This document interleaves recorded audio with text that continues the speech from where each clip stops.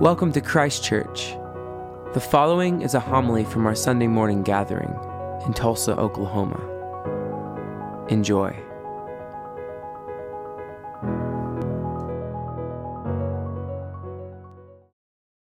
I love this weather. I don't know about you, but the northern boy in me is very, very happy. They were on the road going up to Jerusalem, and Jesus walked ahead of them. They were amazed, and those who followed were afraid. He took the 12 aside and again began to tell them what was to happen to him, saying, "See, we are going up to Jerusalem, and the Son of Man will be handed over to the chief priests and the scribes, and they will condemn him to death. Then they will hand him over to the Gentiles. They will mock him and spit on him and flog him and kill him. And after 3 days he will rise again." This is immediately what precedes the gospel reading today. And this was the third time that Jesus had proclaimed his looming crucifixion and death.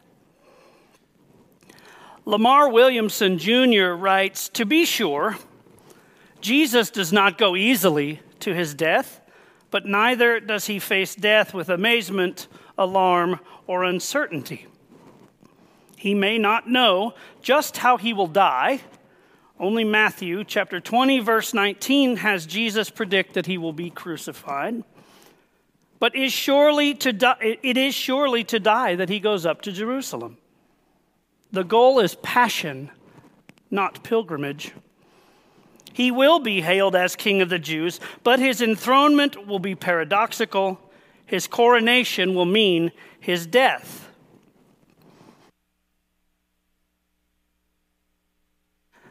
This is a very deliberate journey that Jesus is on. And he is facing his impending death with the understanding that his life, his vocation, cannot be completed without it. He knew that it had to happen. After all, he had already solemnly warned the disciples 3 times that this was going to happen. Now, perhaps at this point, when they are on the road, this was not just some leisurely walk on a vacation or somewhere they wanted to go. Jesus was leading them to his death.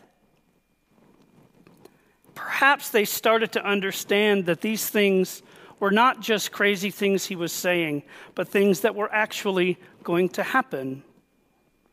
However, they are still afraid.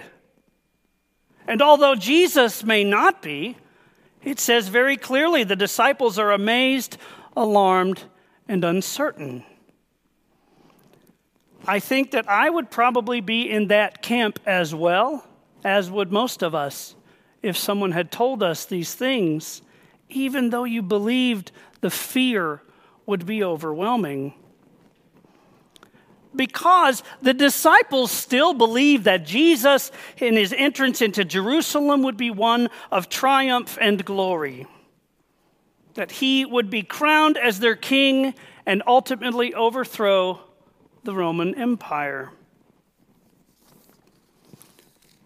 Now, at the beginning, if you'll remember, of the chapter 10 of Mark's Gospel, Jesus takes a small child and places it in front of them. And he tells them that unless you accept the kingdom of God like one of these children, you will not enter it.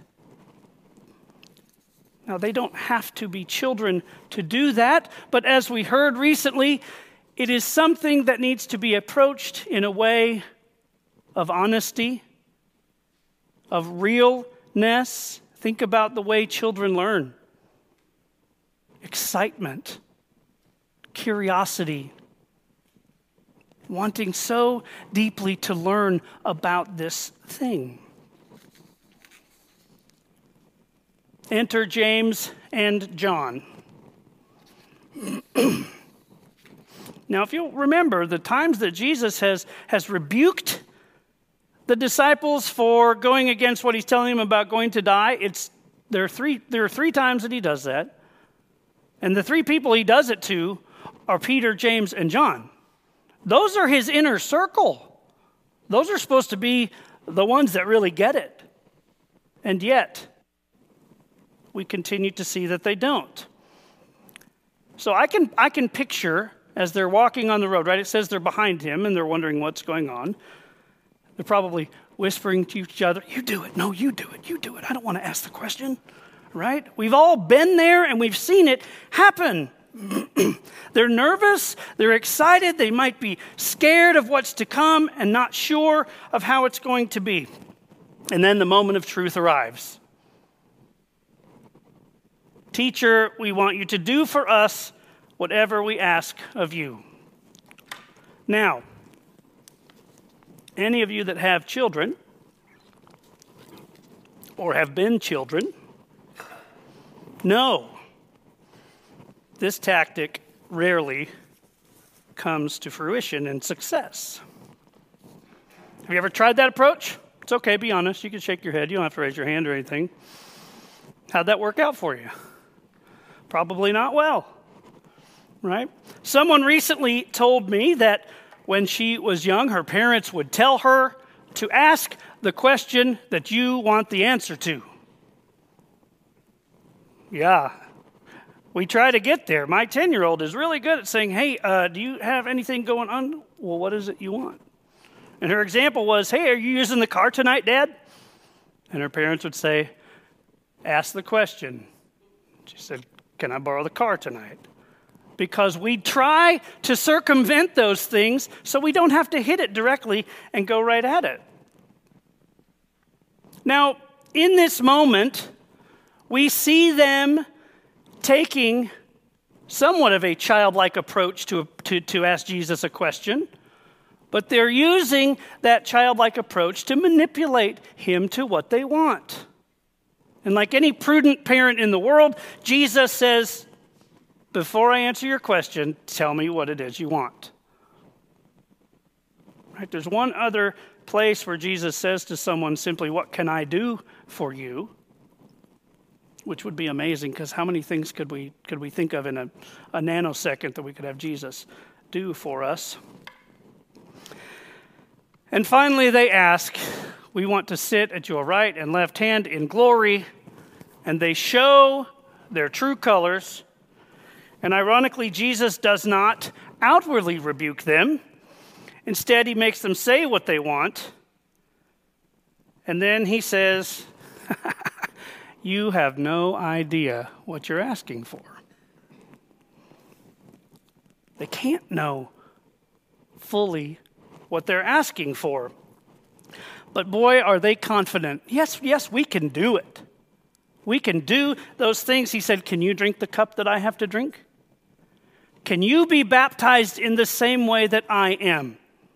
Yes, we can do that. We can do that. And he says, no, you cannot. Because the cup that he drinks is a suffering beyond comprehension. And it is a suffering that is so drastic and brutal that there is no way that we could do that. We couldn't do it. And his baptism is not just a rebirth, but it is his death leading to resurrection. Now, James and John are still convinced that Jesus will be enthroned and reign as their king. And when they do, they ask for these seats at his right and left hand, because they're still hoping that the trip to Jerusalem will, despite their apprehension, end in glory. And as we know, James and John are not seated by Jesus on his throne in glory, because there are two robbers who are seated at his right and left side on his throne. But his throne was not a seat, it was a cross. And he was crowned, but his crown was one of thorns. Indeed, James and John did not, in fact, know what they were asking for. Even though they had heard Jesus, his threefold prediction of his own suffering and death, they are still fantasizing about the coming glory and scheming for positions of privilege. Well, my friends, that brings it to us, to you and to me.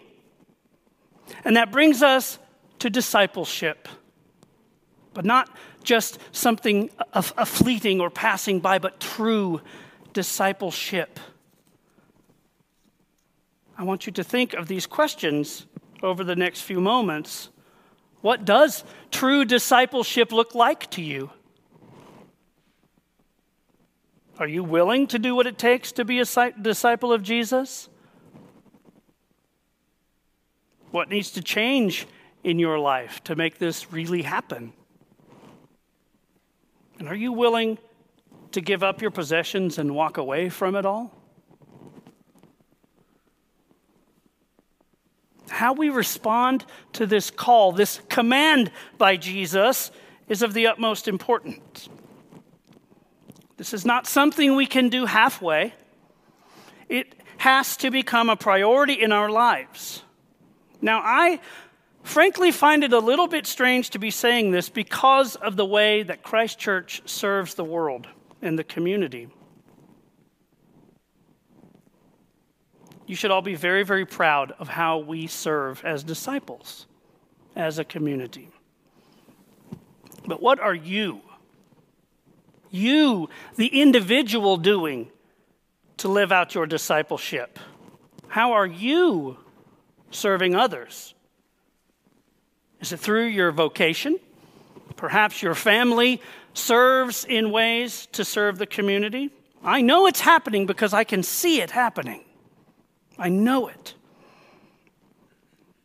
Our Christian walk requires all of these things for us.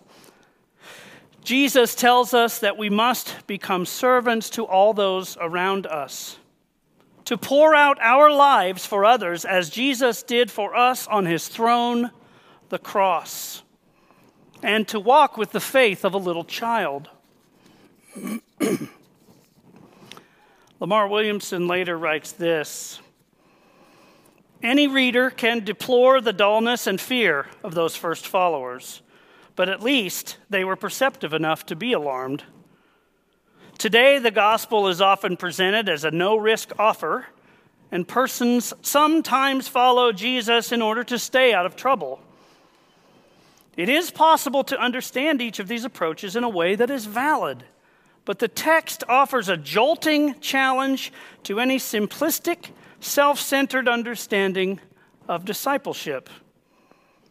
Getting right with God by coming to Jesus is not simply a basic factor in an orderly life.